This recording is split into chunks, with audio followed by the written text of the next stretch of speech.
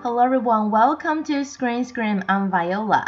In today's episode, we're going to talk about movies that are related to second chance. If you are given a second chance, would you make the same decision? The movies we're going to talk about today, whether they are drama or documentary, they all have this question hidden inside. So it's really good for us to ponder over this topic. Let's start the show with the introduction of the first new movie we're going to talk about today. Love Reset. 영화 같았어요. Despite heavy opposition from family, Chongyul and Nala succeed in getting married through the sheer power of love.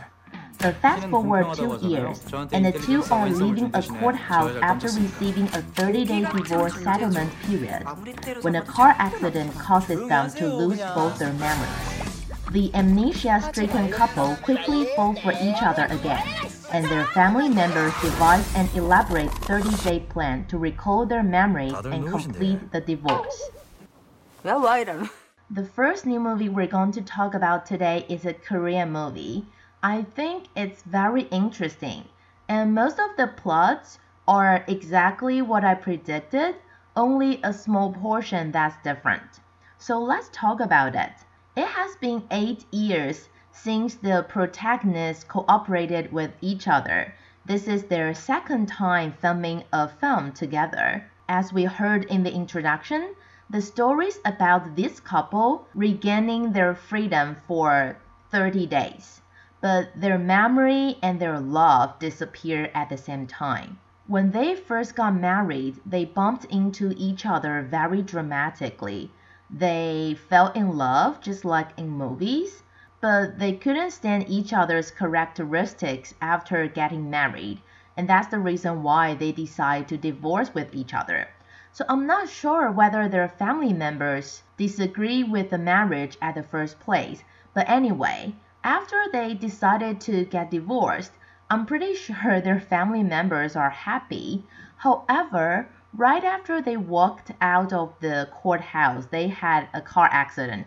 Wow, this is so soap opera, which causes them lose their memories. And now their family members have a new mission to avoid them to get married again. Okay, now let's talk about what I predicted and what I did not. When I read a brief introduction of this movie, I knew that they're going to fall in love again. I mean, who doesn't? This is so soap opera. I mean, a lot of Taiwanese people would criticize our soap opera at 8 p.m., but they watch Korean drama a lot. I mean, Korean series and movies are like this. Exactly, soap opera. But what I didn't expect is that I didn't think their family members would try to interfere. Their family members actually wanted them to divorce with each other. So I think that would be the most interesting part in this movie. I guess it's somehow a comedy. I can totally imagine what's going to happen. But if you really want to see the result, you should go to the movie theater to watch it. Now, our second new movie today is a documentary. So let's listen to the introduction first. Nuclear Now.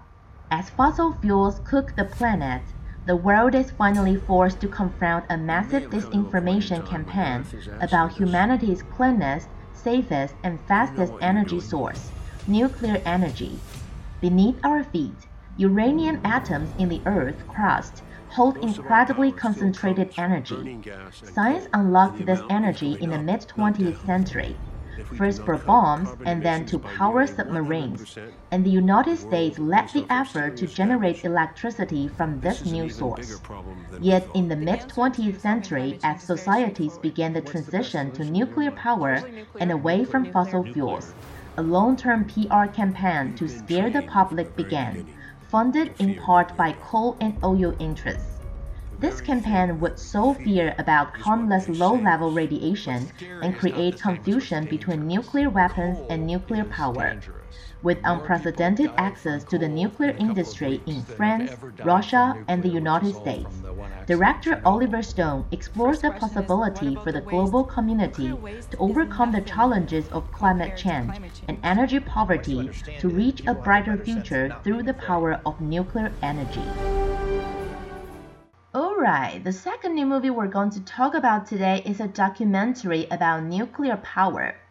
My stance towards this topic, I would say it's somehow neutral, maybe a little bit linked to anti-nuclear.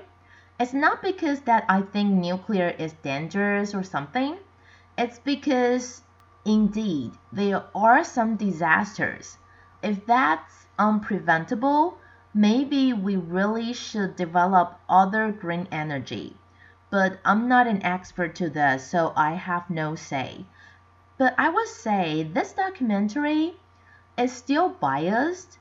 I'm not sure if it's balanced in the movie, but from what I saw in the introduction right now, I think it's really biased.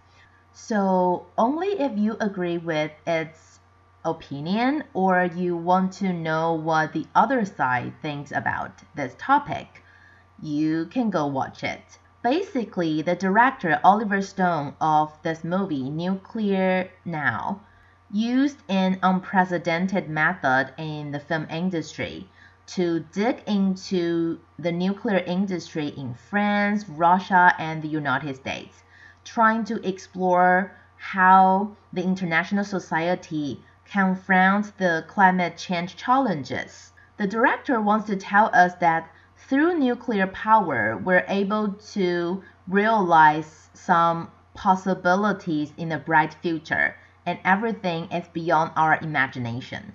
Well, I believe that's true, but whether it's dangerous or not, it's something we need explanation. Like what we heard in the introduction, humans started to know about nuclear power in the mid-20th century, and the US put a lot of effort into making nuclear power electricity. And according to the documentary, the PR campaign is spreading this fear of harmless low-level radiation and blurry the boundary between nuclear weapons and nuclear energy. I'm doubtful because we do know about Chernobyl and Fukushima, so I will leave this issue for you to decide. If we have the chance to make the decision once again, do you think human beings should start using nuclear energy? Before we move on to Top 007, talking about other movies that are related to second chances, let's review what we had from last week first. Top 3 was The Marvels. We had 2 top 2s, Five Nights at Freddy's and Killers of the Flower Moon, and top 1 was Taylor Swift The Eras Tour. I would say there are some new faces and some shifts on the chart this week. So let's check out top 7 to top 4. Top 6, Be With Me. Killers of the Flower Moon. Money flows freely here now. I do love that money, sir. Top 5, Priscilla. Why my daughter? Well, sir, I happen to be very fond of your daughter. Top 4, Five Nights Hi, at this Freddy's. is Mike. I was just calling to see if that job that you offered was still available. Yes. The security guard. The only new movie on this part of the chart is Be With Me, so that's the one we're going to talk about today. It's a Taiwanese movie. It's related to a deity called Xuan Wu. Recently, it's the Golden Horse Awards in Taiwan right now, so a lot of Taiwanese movies that were nominated or selected into the film festival were on the chart, and Be With Me is no exception. What I found interesting is something the director said. She said that memories and missing are the creative resources for her to film this movie because this Xuan Wu is her grandfather's religion and not only represents a stable power but also represents her family's missing of her grandfather. Moreover, this Xuan Wu is a deity that her family worships for 6 generations. So she hopes that through representing her grandfather's life of the 100 year of Taiwanese history, and the life values or life attitudes he had experienced before. She hopes that through these elements, she will be able to move the audience and help everyone find their own power. The reason why this movie is related to Second Chance is that the protagonist goes back to her hometown because her father is in dangerous situation regardless to his health. And that gives the protagonist a second chance to think about her past, her traditions, and everything at her home. So if you're interested in this traditional god in Taiwan, you can go to the theater and watch Be With Me this weekend. And it's time for us to move on to the last part of this show, top 3 to top 1. Top 3, The Hunger Games, The Ballad of Songbirds and Snakes. Your role is to turn these children into spectacles, not survivors. Top 2, Taylor Swift, The Eras Tour.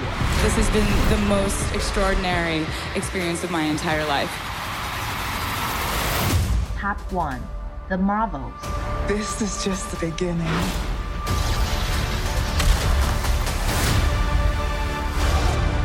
She tore. Wow, congratulations to The Marvels for being top 1 this week. Although it's not so critically acclaimed, it's definitely not one of the best Marvel movies. I still pretty like it and I'd like to talk about it. But since we have The Hunger Games, The Ballad of Songbirds and Snakes, which is a new phase on the chart this week, that's the one we're going to talk about today. Since this episode is the prequel, it's impossible for the crew to cast the same actors and actresses to film the movie. It is the new Snow White who takes over the protagonist role from Jennifer Lawrence. Although we say it's taking over, it's actually playing Katniss' old ancestor. The leading actress is only 20 years old, pretty young. It's Rachel Zegler. Her acting skill is really good and she has a lot of fans. She's a really good actress. Aside from the future Disney Snow White, she also played an important role in Shazam 2, The Fury of Gods. If you went to see that movie, you will recognize her. She's so pretty. I like her so much. And she's just 20 years old and she got to play the superhero movie that everyone wants to be in. Back to the movie itself, as I mentioned, it's a prequel. Although I really know why Hunger Games started. I know they say, oh, it's for people to know their position to avoid riots, but I don't buy it. I really want to know who started the game and the exact reason why. Although this prequel is not going to tell us how the system started. It led us to see how President Snow became what he is today.